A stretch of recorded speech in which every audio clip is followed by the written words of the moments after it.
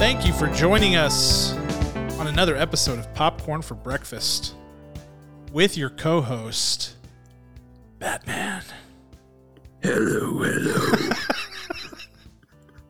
Batman sounds like he's been smoking 30 packs a day for since the Nolan trailer. What's happening, Kirk? What was that? I think it's the restriction of this mask is not like adult size. Yeah, it's crushing your face. And I can't quite get my mouth to open up as it should be. Yeah, it's the cape. It's squeezing your throat, and so you're not able to use your vocal cords as usual. I get it. Yes, but I'd like to point out that you said you don't have to wear that the whole time. We're not going to really talk about Batman until the end of this episode. I made that call as soon as I saw you were in the mask. I was like, we'll talk about this at the end. And I said, no, I'm going to fully commit, Cam. I'm going to wear this the entirety of this episode. And I would expect no less, because to be honest, that's a very on brand choice for you. I feel like you don't do things halfway, Kirk. That's one of the things I like about you. You go for it. Full bore. That's right. I also feel like this is a good opportunity to reach out to my family and friends to tell them that I need an adult size Batman mask. I agree. Please. I agree. I think that we need to make that a priority, because the thing that worries me is that there will be more Batman films, Kirk, and I'm not sure your skull can weather the beating that it's going to take over the next few years. Do you see this? Like, my cheeks are about to like explode forward from the pressure. Yeah, your cheekbones are just going to shoot out of your face. It's going to be horrible. It's going to be like Raiders of the Lost Ark. Yes. And you can still see my actual nose. That's not the point. No, it's not. Of the Batman mask. That's right. It's not. All right. Well, Kirk is definitely in the holiday spirit, and you may be asking, what holiday is it? Well, I've been calling it all day, the Batman Eve. That's what I've been calling it. Ooh. Because Kirk and I are seeing the Batman tomorrow. We're seeing it early because we're cool like that, and we'll be seeing it in IMAX, and we will be right now we will be about 30 minutes away from completion of the film. Remember, it's about a 3-hour movie. So showtime's at 7, movie will end around 10. And man, I hope to be at that point, tears streaming down my face, goosebumps, just in a catatonic state at that point with excitement. That's what I'm hoping for. I don't know if we can reach that. That might be too high of expectations, but that's what I want. I'm so hopeful that the action will be so superior that I'm going to bleed myself. Like, I'm going to feel the punches and 4D. The kicks. Yes. Someone walks into the theater. They throw batarangs at you. You're like, ow. Like, it's okay. I work here. Like, wow, it's really immersive. I thought Dune was. I thought Dune was immersive. This new Batman movie is really intense. Yeah, wow. It's exciting. It's very exciting. And in fact, it's funny how short the memory is. I don't know if I am more excited for this film than I was for Spider-Man No Way Home. Now that I'm beyond it, I can't remember how excited I was for it, but I know that I had to be through the roof. I mean, I talked about it. You and I talked about it for, literally years. Yes.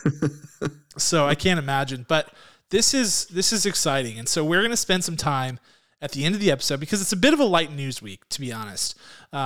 So we generally use this stream to talk about the latest in movie and TV news. There still is movie and TV news, and we'll give you the scoop on that in a few minutes here. But we're going to take some time at the end of the episode to talk about the Batman and to talk about sort of, final thoughts. That way, whenever we go to review it, we can play it back or remember what we said and see how accurate our thoughts were, or what our expectations were, and were they met, exceeded, or not met at all. So it'll be a good little thought exercise before we head into this film. But I'm fully there, Kirk. I started watching the Nolan trilogy back today. Like I'm all in. I'm all in. I've got the jitters. I cannot wait. It's gonna be great. All I did was put this mask on 2 minutes before we started recording. And that might still be more than what I've done, to be honest, because that takes a lot more effort, but it's going to be exciting. The Batman.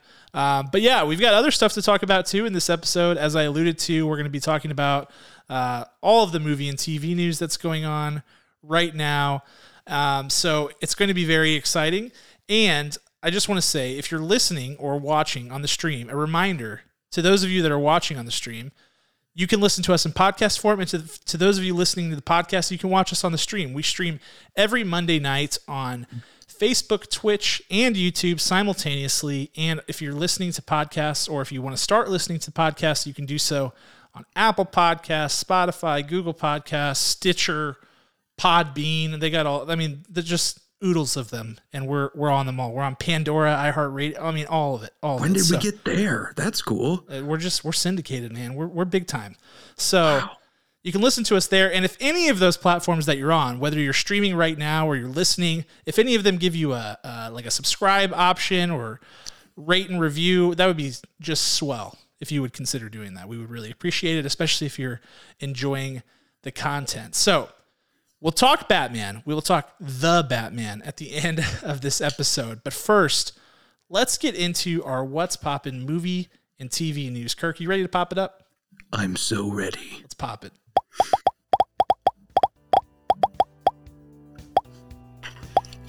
All right. First things first, Kirk, and I'm throwing it to you on this one because I feel like you were our unofficial SAG Awards correspondent because I feel like at this point it's well documented that I kind of hate award shows. I like the awards and I love to watch the results and hear everything that happened.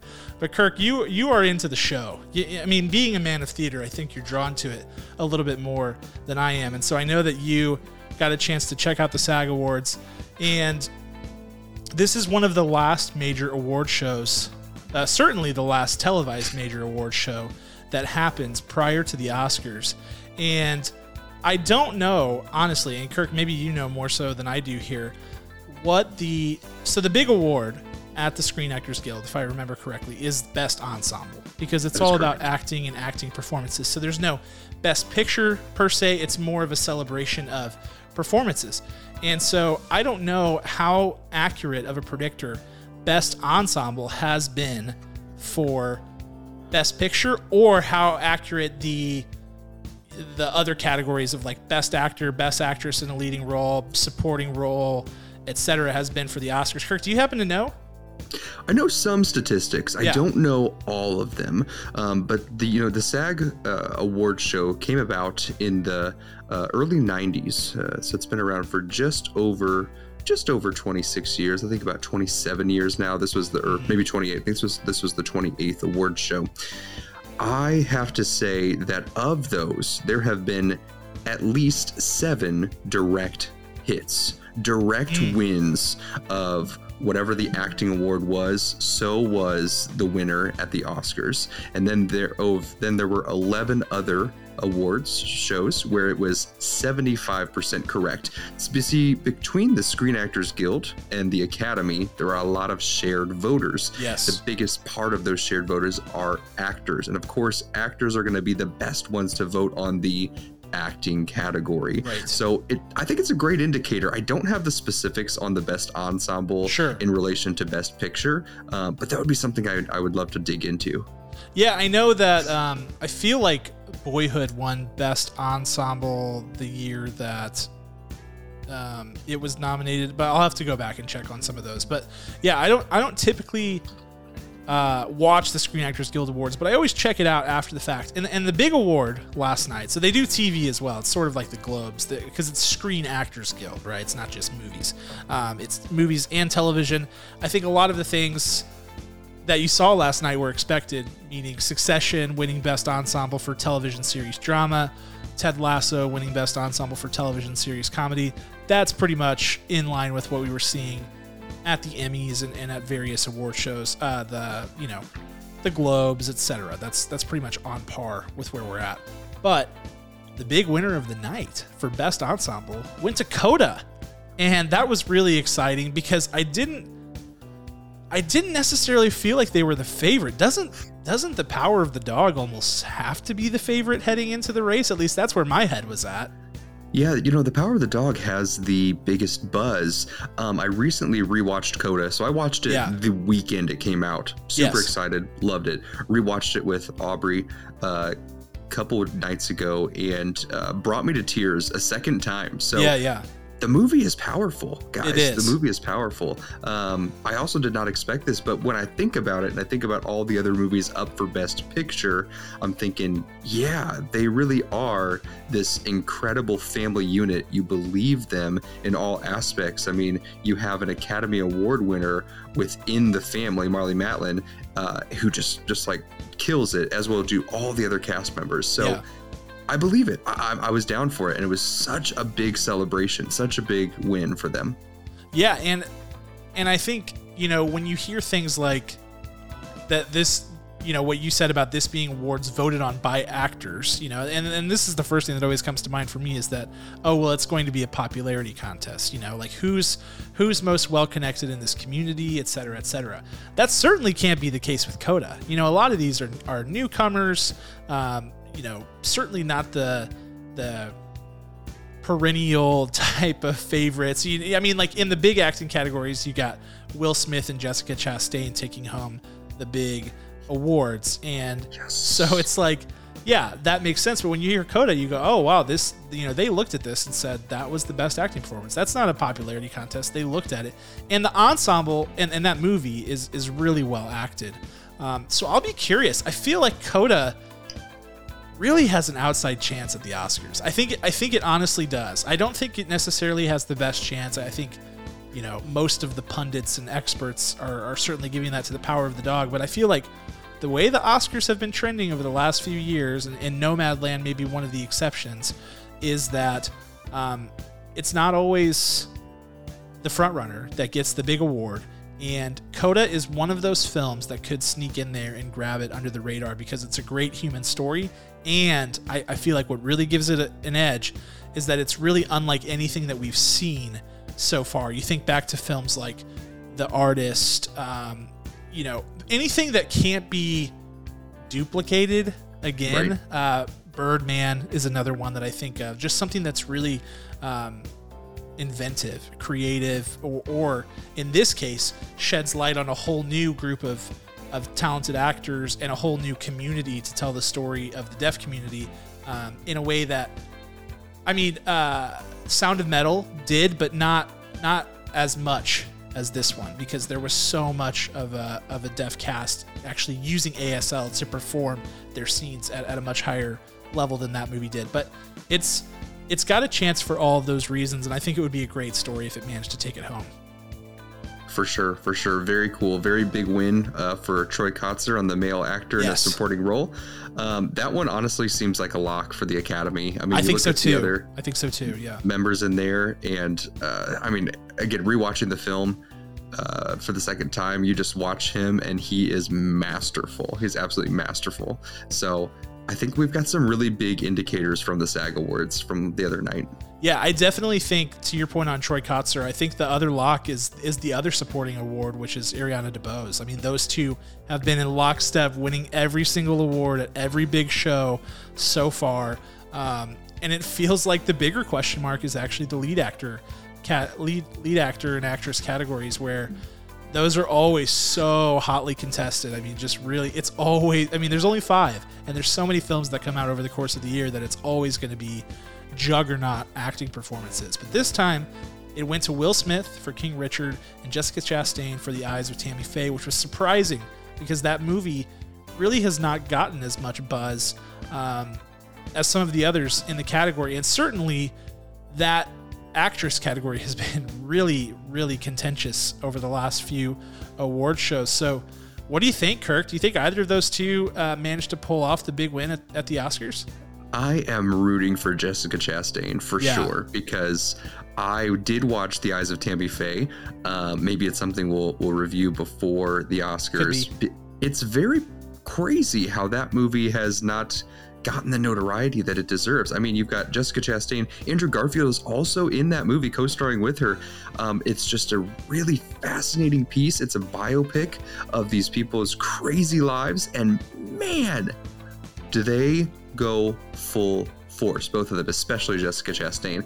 Not that the other actors in her category do not deserve the win, but Jessica Chastain, it's just sometimes the stars align and the role just is out of the park, and that's what it is right here. She slays, and I really, really, really want to see her take home the gold. Yeah, it would be crazy just because that movie hasn't had the same sort of political weight behind it, meaning like the politics of the whole award season, the campaigning, the marketing, everything. That movie really hasn't had the same level of push that some of these other movies had, so that would be huge. That would be a big win for her.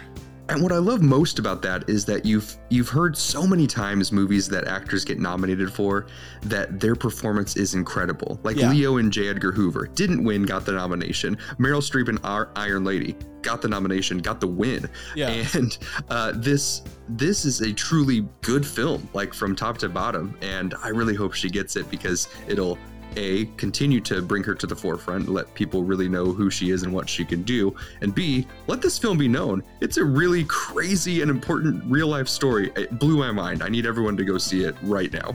Absolutely. Yeah. At the very least, it would be good to get some eyes on that movie that I think was overall pretty missed. Like, I don't think it didn't do well in the box office. It didn't do particularly well streaming. Once it started to get nominations, that shifted slightly, but it's not at the same level of popularity and acclaim as some of the other films that are in the award conversations at this time. So, it's interesting. But that's the SAG Awards. We'll see. We've got a couple more weeks until Oscar time, March 27th. So it's coming up. We're about a month away. But could it be an indicator? Could it be a red herring? We'll see. We'll see what happens. Next up, Star Trek. And I know what you're saying. Star Trek. We talked Star Trek last week. What can we possibly have to say about this? This one's interesting, Kirk. And I love stuff like this where big companies blow it by doing something stupid. I just find it so entertaining. In this case, the big company blowing it by doing something stupid is Paramount, who, as you may recall, last week at their Investor Day, announced that Star Trek 4 was in the works, with Matt Shakman stepping behind the camera to direct and with the original cast returning. Record scratch. Turns out, as J.J. Abrams made that announcement during the big Investor Day presentation, it caught some people by surprise. And you might go, yeah, sure, it caught some people by surprise. What if I told you the people that it caught by surprise were people like Chris Pine, Zoe Saldana, Zachary Quinto, Carl Urban, their agents? Would that raise some eyebrows?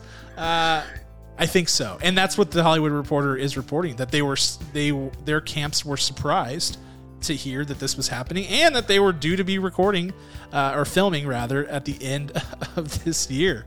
They're saying they haven't really had conversations about it and they've got other things going on their schedule. Kirk, this is a mess. Do you think they figure it out? They will figure it out. I think JJ was just really excited about this fourth movie. I think when you have such a good idea, you just have to jump in, right? Burn the ships, let's figure it out, right? And I think he was saying, it was also a litmus test, right? Like, so if the internet went on fire and was excited about it, great, let's push forward. Let's pay them whatever they want because the people are going to come. And if no one responds, well, then scrap it. And I'm like, negotiations, blah, blah, blah. I think this comes together despite the crazy way that it got announced. But JJ's confidence, his blind confidence, just announcing that is a pretty baller move. Yeah, I mean, it could be. I mean, who knows what went on behind the scenes to lead to this? It's insane that this can happen at this level, and things like this have happened before, but maybe perhaps not on this scale and with this much visibility. But it's going to be an interesting saga. I can tell you one thing, Kirk. One of the big things that Paramount was concerned about regarding this movie was the cost. And it just got a lot more expensive because if they're not even having contract negotiations with some of these people yet, they're going to know that the pressure's on Paramount to make this movie. So I'm telling my agent to push all their chips in. I mean, just all of them. I want everything, especially if you're somebody like Zoe Saldana, who's always got a packed schedule, who's a huge megastar. I mean, Chris Pine's deal's not done yet. He's still got levers that he can pull. So if they were worried about cost, I have to think that this maybe wasn't the right play, but we'll see. I'm optimistic, but we will obviously keep a close eye on that one. It will happen. We will see this movie. I promise you. I promise you. It does seem like there's too much interest for it to not happen. Well, if there's anything that we've learned over the last decade or so, it's that if the fan interest is there, they will find a way to make it. Perhaps the biggest case study for this is No Way Home. I mean, that was like everybody wanted, and spoilers, even though the spoiler moratorium is officially over, but if everybody wanted a live action Spider-Verse, and they, I mean, just immediately made that happen. Everybody wanted Michael Keaton back as Batman. That's happening. Like these things, they just happen if the fans want it. And I think the fans want this. So they do. We'll see what happens. All right. Next up, I want to talk about a couple of projects that are just like head scratcher galore. First of all, this also came out of the Paramount, the Paramount Investor Day, but we didn't talk about it last week, mostly because I was still shell shocked from it.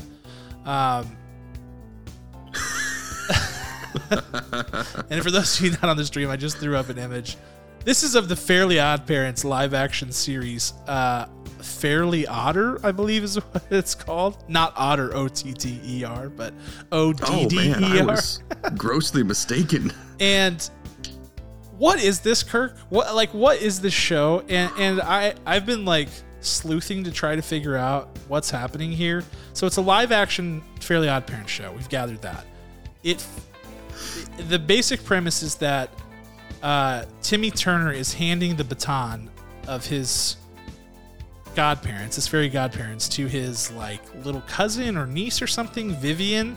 And so it's a whole new era where it's like a live action iCarly, Drake and Josh style show with Cosmo and Wanda, who are cartoon characters, like the same Cosmo and Wanda, and it's just basically a reboot, I guess.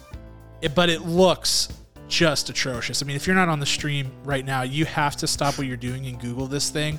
There's a trailer. I bet you won't even make it 30 seconds through the trailer. It is the cringiest, most horrific thing you've ever seen. And I don't even know, Kirk. Like, who is this for?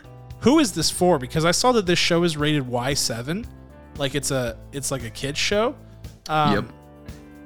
What kids that are young are gonna connect with this? Like, okay, so your parents, maybe your parents watch the Fairly Odd Parents. It's not gonna appeal to them because it's horrifically horrible and campy and terrible and everything.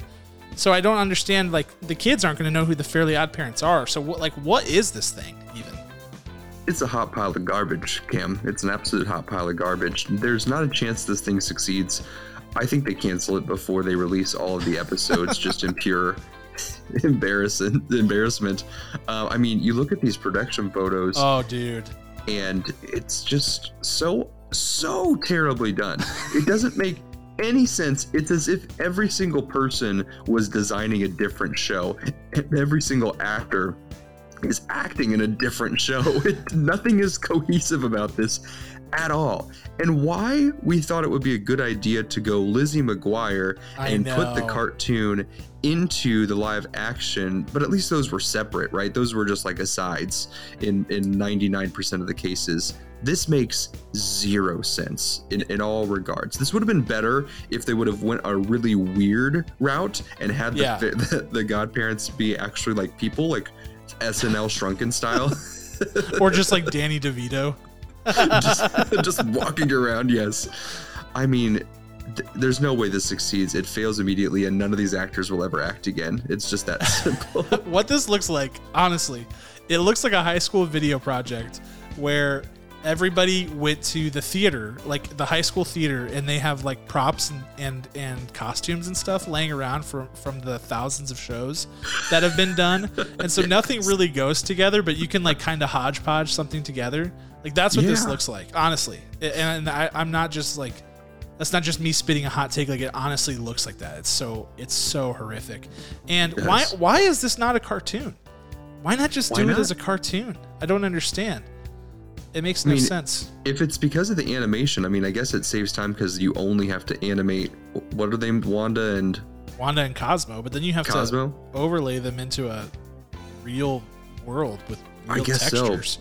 Make them like the new animation, right? The CGI animation. Make the whole show that way. Why not? If you're going to reboot this thing, like this will haunt my nightmares. It's this terrible. Specific still that you've pulled up, that face. I had to pull up this one because the Timmy Turner situation, This is like this is Godfather meme. This is the look how they massacred my boy. That's how I feel about Timmy Turner right now, because like what did he do to deserve this? What they've done here? He's wearing two different colors of pink. His hat is a different color from his shirt. It is, and that necklace looks like tinsel that he's wearing. Yeah, it's really bad. And also, like of all the cartoons to adapt into a low quality real life television show, why one of the cartoons that has some of the most preposterous animation and character designs of anything? Like their heads in that show are ginormous. They all have some sort of outrageous feature. Like for God's sake, Mr. Crocker, like that guy, his ear is on his neck. Like I don't understand why this was the idea. I really don't understand it. It's painful. Oh, what a disaster. Well, we will watch it burn, Nickelodeon, and you are only to blame. We will watch it burn. And speaking of things that are potential disasters, they're making a Beyblade movie. As in Beyblade, gosh. Let It Rip. Was this a thing when you when you were in? I don't know. I mean, for me, it was probably like grade school, maybe junior high. Beyblade. Oh gosh! And it's live action. In case you were concerned, it's not going to be animation. It's going to be live action. What a disaster! Like, are they dragons? Like, is that what happens in this thing? Like, I don't know. I mean, in the show, they were like super powered spinning tops. You like shot them off a thing and they spun and hit each other. I don't really know, man. Super powered tops. I mean, that's what I'm looking for. That sounds good, right? How enthralling! Like it's. And why now? I have way more questions than answers on this one too. Who owns the rights to this? Do we know? I mean, I'm sure we do know. This will be the last film they ever make. This is it. This will shut down their production company. It will. Well, you know who's backing this is Jerry Bruckheimer. What? And he's like the guy. I mean, like he's like. He's made so many huge films. He's produced so many huge movies, and he's producing this one with Paramount. So Paramount's on a roll. They've got the Star Trek disaster. They've got the Fairly Odd Parents horrific dumpster fire of a show.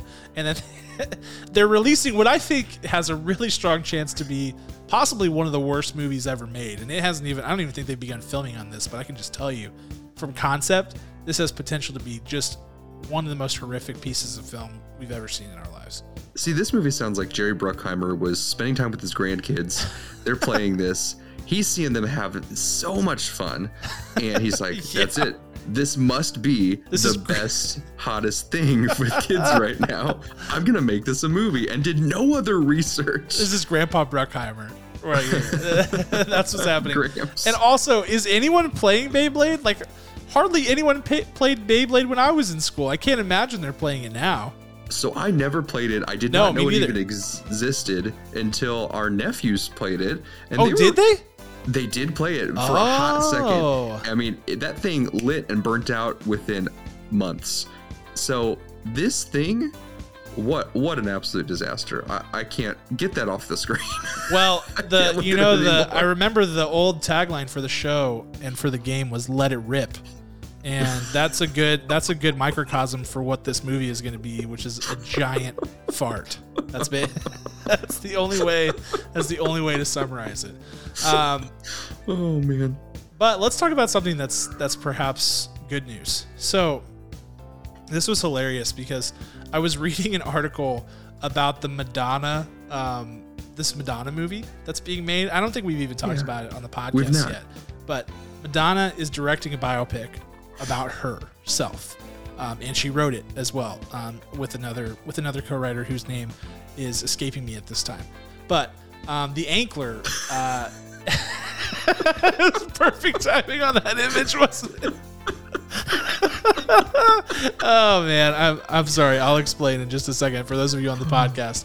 The Ankler had an article about that, and so I clicked on it to read it, and it's one of those articles. You know how like these blogs of industry sources and things like that, like these film and TV reporters, they do like these quick blogs of like, here's all the things that I'm hearing, right? And so the whole thing was like Madonna, and I was like, I don't really care about this, but I'm gonna read it anyway. And then at the bottom, they were like, Brad Pitt's production company Plan B has boarded Beetlejuice 2. And I was like, what? How is this not the headline? So the reason Kirk died laughing just a second ago was because I pulled up a picture of Michael Keaton in Beetlejuice as I was talking about Madonna, which was probably the last thing he was expecting. Moral of the story here is that, and I want to be careful here because Deadline has reported it. The Ankler was the first to report it. All that has happened here is that this movie was already supposed to be, it was already an idea that was, with the script and everything. And theoretically, Michael Keaton and Winona Ryder were going to reprise their roles. And it was kind of dead in the water for years and years and years. Well, now, Brad Pitt's production company, which you probably have seen their logo many times, Plan B, has boarded the production. And so it's got some new financing. It's got some new creative minds on it. And so all that's really left is for Warner Brothers to greenlight it. And if we know Warner Brothers, they are going to squeeze the last ounce of life out of every piece of intellectual property they own. So It's basically a formality at this point. So let's just assume that Beetlejuice 2 is in the works. Kirk. Oh, yeah. Your reaction to this? Do you think Madonna shows up in Beetlejuice 2? Is that... No. And in fact, after reading about the casting that's going on for that, I was like, no offense to any of the actors that are auditioning for it. I think they're all fantastic. But the more I read about that movie, I'm just like, I don't care about this Madonna biopic. I mean, I couldn't care less. I think there's some sort of like generational gap there that I'm missing. I'm sure it's like this is the equivalent of like a Lady Gaga biopic, which I would definitely buy tickets to in the future. But right now, I'm not in for Madonna. But yeah, do we know who is playing Madonna? Is it a known actor? Not yet. It will likely be a known actor. The reason I was reading about it is that two of the actors from Euphoria, Sydney Sweeney and Barbie Ferreira, are auditioning for the role, as well as some other big actors. Julia, what's her name from? This is terrible. Louis Dreyfus. No. Ozark. Garner. Yeah, Julia Garner. She's auditioning for it as well. And I was reading about it because they were saying Florence Pugh was rumored at some point, et cetera, et cetera. But I think in the last minute, I think Madonna fires everyone and she plays all the roles. Yeah, exactly. That's for sure what's going to happen. She's already directing and writing it. She's like, no one can do this. I will play all the roles, including myself. It's like Ed Norton in Birdman when he's like, so you've written this adaptation and you're directing and starring in it. That's ambitious. That's how I feel about this Madonna movie. That's what's going to happen. For sure. Anyway, Beetlejuice on that topic. What are your thoughts on Beetlejuice 2? Oh, I'm here for it. I'm absolutely here for it. Beetlejuice, I feel like this is what's crazy. Let's talk generational culture, shielding our children from things. I watched everything in the 90s. I mean, literally anything I can get my hands on. And some things for sure I like snuck in and like watched, but Beetlejuice should not be shown to anyone under 12 years old. I probably saw this 30 times before I was 8 years old. So just like the creepiness, like even E.T. should not be shown to kids too young. I mean, I still get creepy when they knock those frogs out in the dissection scene. This movie, Beetlejuice, has so many emotions when I see it, so many like core memories that get revealed to me as my life continues on. And I think that what this second movie will do is remind people, A, be careful what you let your kids watch, at what age you watch them, and B, that Michael Keaton is the GOAT, because your boy has been in every single type of movie genre. That's so true. And the fact that he created this character and it was executed perfectly, and no one else can do it. Like Beetlejuice the musical is on Broadway now, and that guy, sorry, it just doesn't work. How could you? I mean, how could you recreate? I mean, it's just... Yeah, I mean, nothing about the idea of this movie should work, and it absolutely does, to the credit of Michael Keaton. So, bravo. Beetlejuice 2 is going to be absolutely out of this world. I cannot wait. It's going to be a spectacle no matter what. I think that's what I'm here for. I think one of the saddest things to me is that that Beetlejuice totally jumped me. Speaking of age gaps and stuff like that. So it came out in 1988. And for whatever reason, it was not culturally relevant anymore by the time that I was old enough to watch it. And my parents did do a decent job of shielding me. Now, they let me watch Twister when I was like 3 or 4, and I was scared of tornadoes for like most of my young life. I'm still horrified. No, but for a long period of time. So maybe that was what made them learn their lesson. But Beetlejuice, I didn't get to see until years later. And it's one of those things where it still is like, okay, this is an iconic movie from an iconic era of, kind of my life. And so I could appreciate it, but I would never be able to feel the full appreciation that, other people did. And that makes me super sad. So pour one out for me. I'm going to have to be fact checked on this, but if I remember correctly, I believe there were McDonald's toys in the Happy Meals with Beetlejuice. Oh, I'll bet. It was weirdly, everyone who was a child during that era is like, that's the Beetlejuice generation. I don't understand how it got under the radar, because there is some pretty strange subject matter things in there too that make you go, how must they have marketed this movie to make all of these parents think that it was totally cool to take their kids to see it? I just don't understand, but somehow they did. It was the McDonald's toys. That's what did it. Winona Ryder's a kid, kids go watch this. They'll relate to her. I mean, I believe I actually had a toy that, when Gina Davis, it's either Gina Davis or Bill Pullman, they shoved, is it Bill Pullman in this? No. Isn't it? Is it Alec Baldwin? Who's the actor? No, it's It's oh, gosh. Oh, Rick Moranis?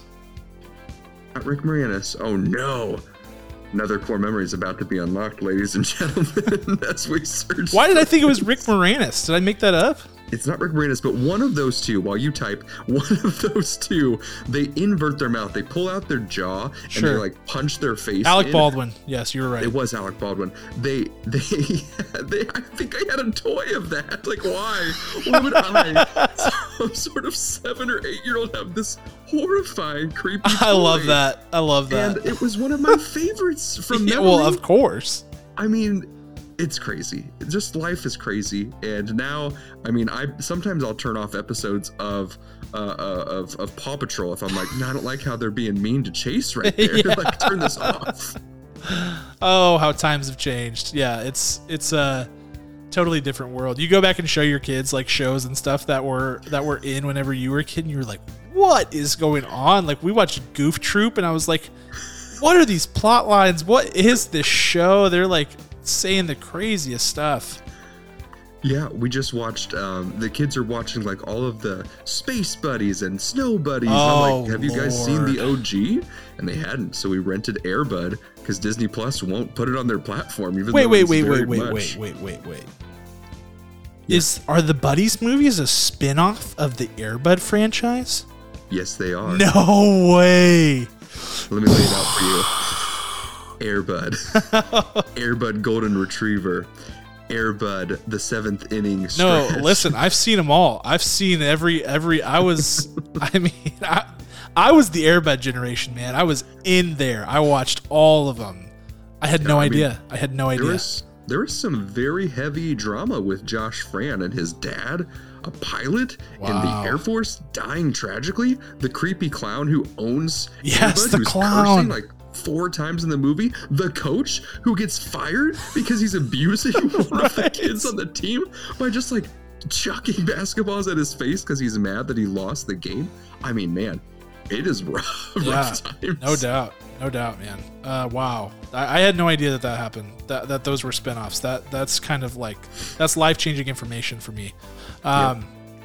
Anyway, back to what we were talking about, which was Beetlejuice, which we are now done talking about. Beetlejuice 2, just assume that it's in production. I'm just going to say it's been greenlit because we all know that it's going to be. If I saw it on Twitter, it's going to be greenlit because there's enough interest out there to make this happen. And now that they've got some financing, it's on like Donkey Kong. So boom, get ready for that. All right. Couple quick things, then we'll talk the Batman as promised. And that's just what to watch for this week. 2 things I want to bring to your attention. 1, date of recording is February 28th, so last day of February, and also a Monday. Tomorrow, Tuesday, Scream will be available for digital, the new Scream. So I missed that one in theaters, so this is one that I've marked on my calendar. I'll be excited to check that one out. Next up, for all you Oscars chasers out there, if you're like me and Kirk and you're out there trying to watch all the Oscar Best Picture nominees, a good opportunity is coming for you because Drive My Car, the Japanese film that managed to snag a Best Picture nomination, presumably because it's awesome and I can't wait to see it, comes to HBO Max on March 2nd. Now, got a question earlier about will it be behind the paywall? Will you be able to see it with a free trial? I don't know, but I'm leaning, like, historical context would lean towards yes, you will be able to watch it under the free trial because it's not one of these like big event cinema type things, and it's not one of the same day in theaters and on HBO Max. Now, I know the outlier there is the Harry Potter thing, but it was like, I could see why they would do that. Of course, the Harry Potter stands would come out of the woodwork to grab their free trial to watch that and then roll out. So I get that, but we'll see. But I'm leaning towards I don't expect it to be behind the paywall for HBO Max. So agreed. Let's keep an eye out on that. That's Wednesday, March 2nd, Drive My Car on HBO Max. Last up, the holiday that we were talking about earlier, Batman Eve, the Batman Eve. It's here. And Kirk, I want to talk about the Batman before you and I step into the theater tomorrow to check it out. I want to talk about two things. Okay. Do you have something? You raised your hand. I mean, I just want to point out, do you see the resemblance between me and Robert Pattinson? It's pretty good. It's pretty good. I think the next step for you is to get the all-encompassing cowl and one that preferably covers your nose as well. And one that you can adequately see out of. That would be good too. I like to showcase my nose. I think it's a great Irish schnoggin, but I'll try it out. I wonder if I can expedite one so that way when we record, but the jawline is identical, Kirk. I mean, it's look at that. Well, just chiseled. But we're talking the Batman. And I want to ask two questions. The first question I want to ask is this. What are your expectations for the film? Meaning, how hyped are you? How good do you think this has potential to be?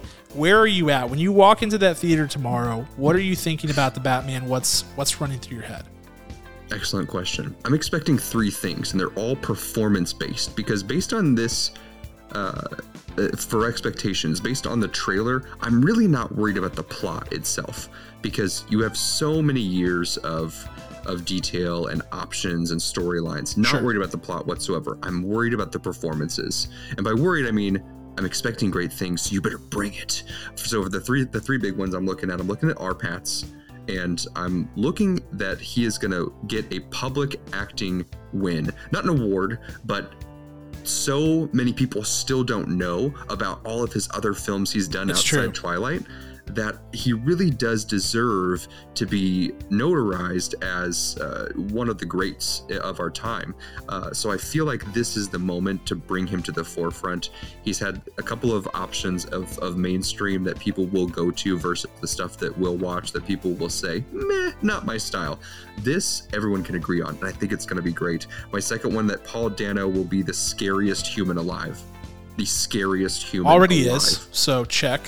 Oh man, I mean, citation, There Will Be Blood and Prisoners. I mean, and any other movie he's done, he's an absolute artist at being the creepiest person in the room.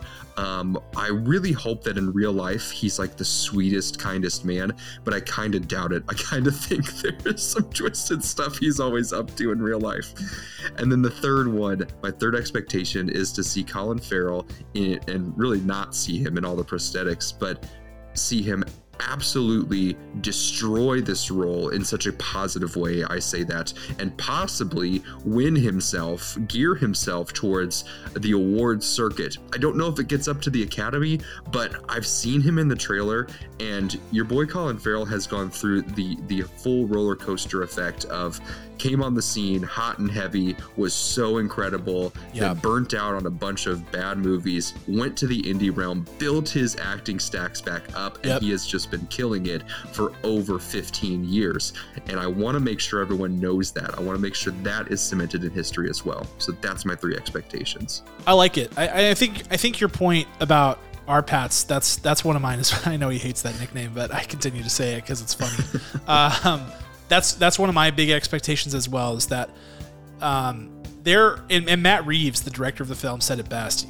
There are people, whenever this casting was announced, he was just excited because he knew that the people who jeered it, and I was one of them because I hadn't familiarized myself yet with the Pattinson catalog of films post-Twilight, but he said, the people who jeered it were people who had no idea what he had done post-Twilight, and the people who loved it did know what he had done post-Twilight.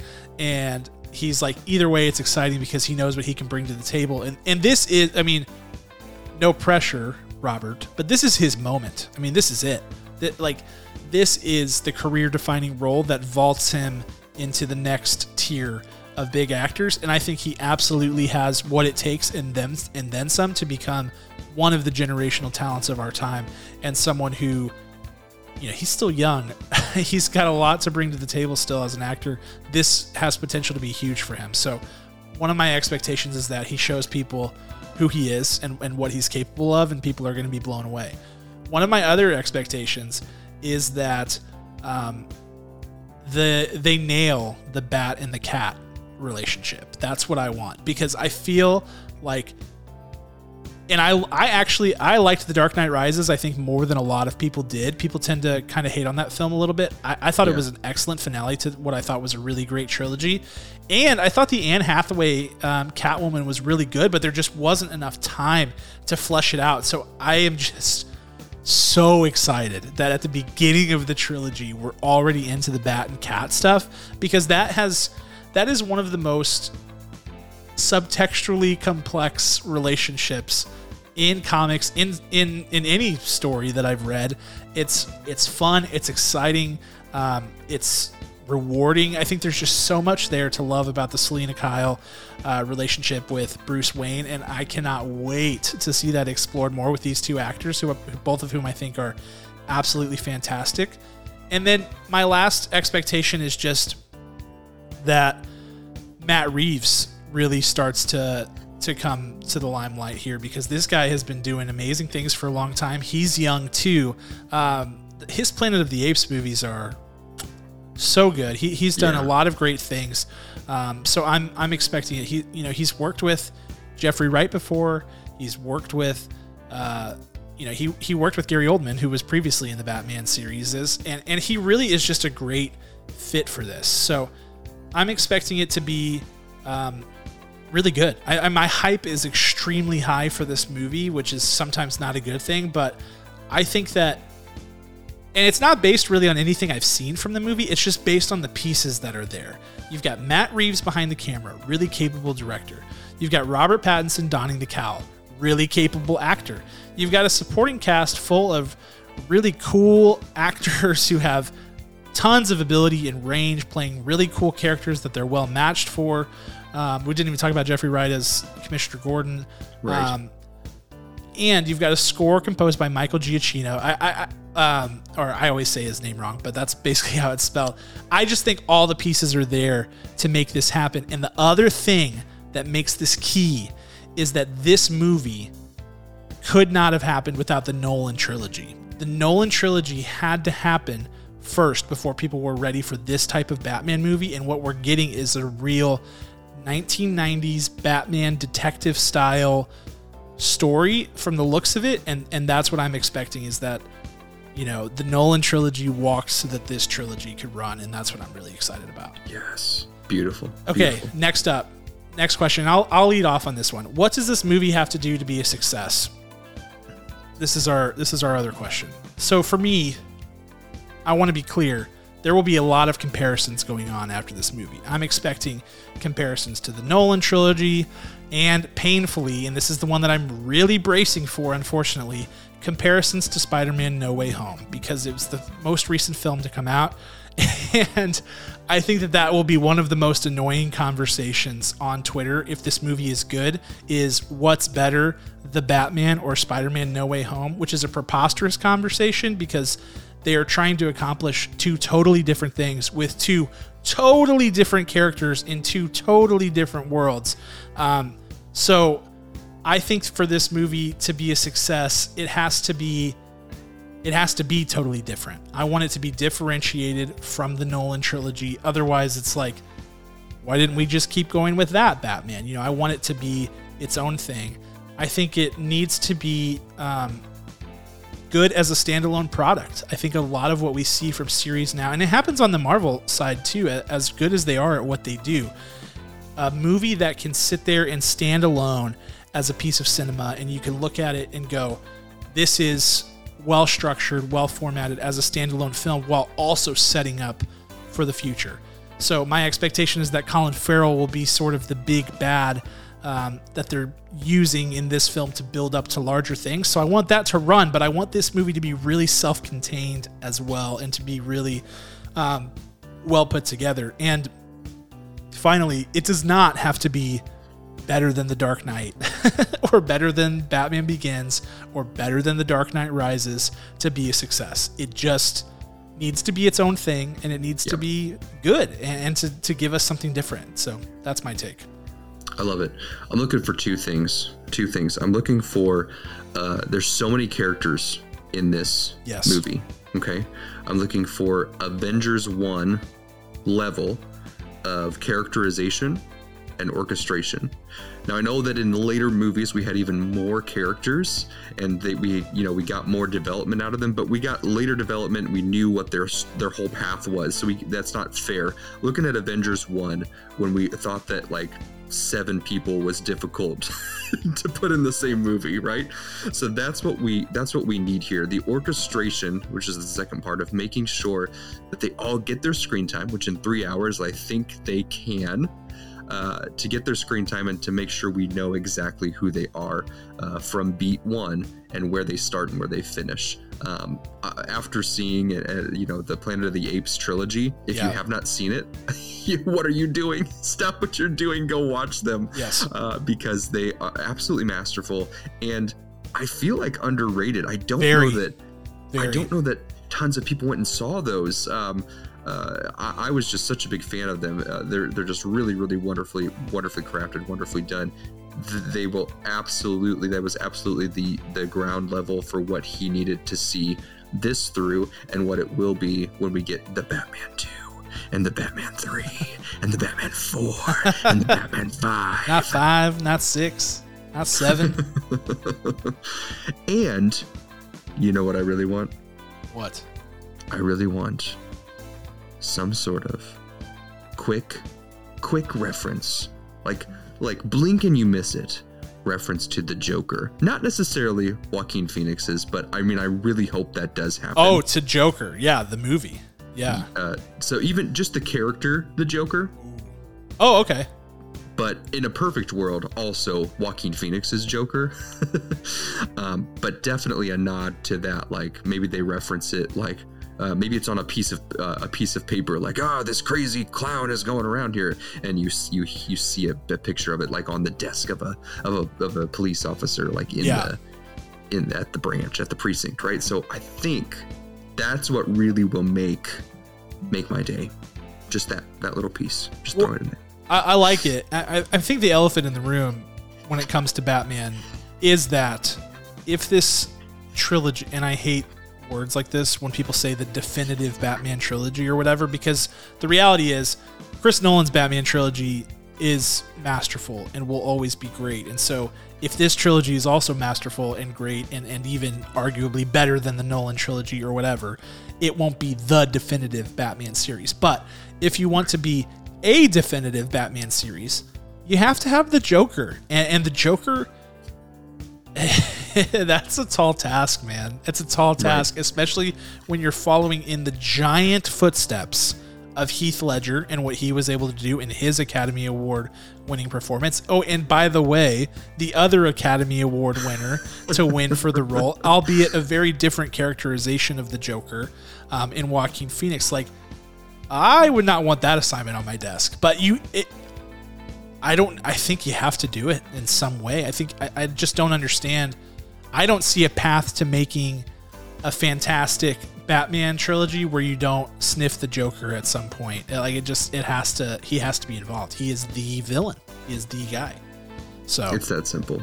He's got to be introduced. And I don't know that it's worth bringing in another Joker. Like, I know, like, I don't see it being impactful or but the Joaquin play is dangerous too.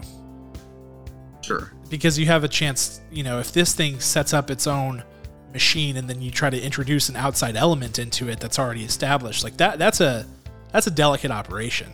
So true. That's true.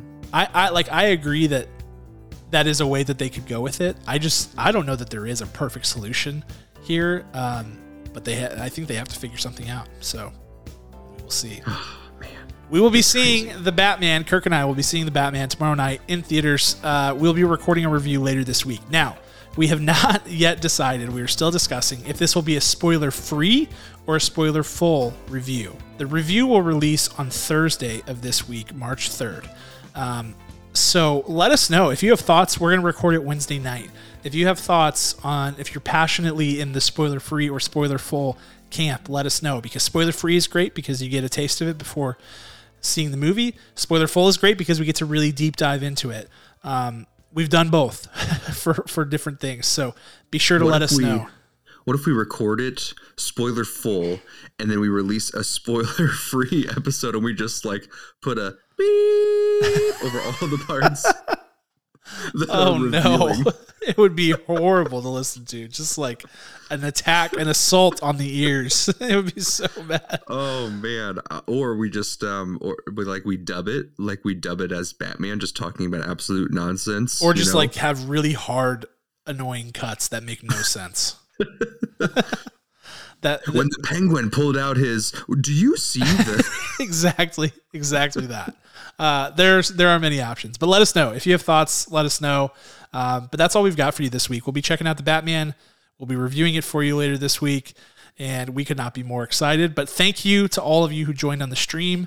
Thank you to those listening on the podcast. Please don't forget to subscribe if you enjoyed the episode, and also give us a rating. There's little stars. If you're on Apple Podcasts, you can click that. You can give us a review.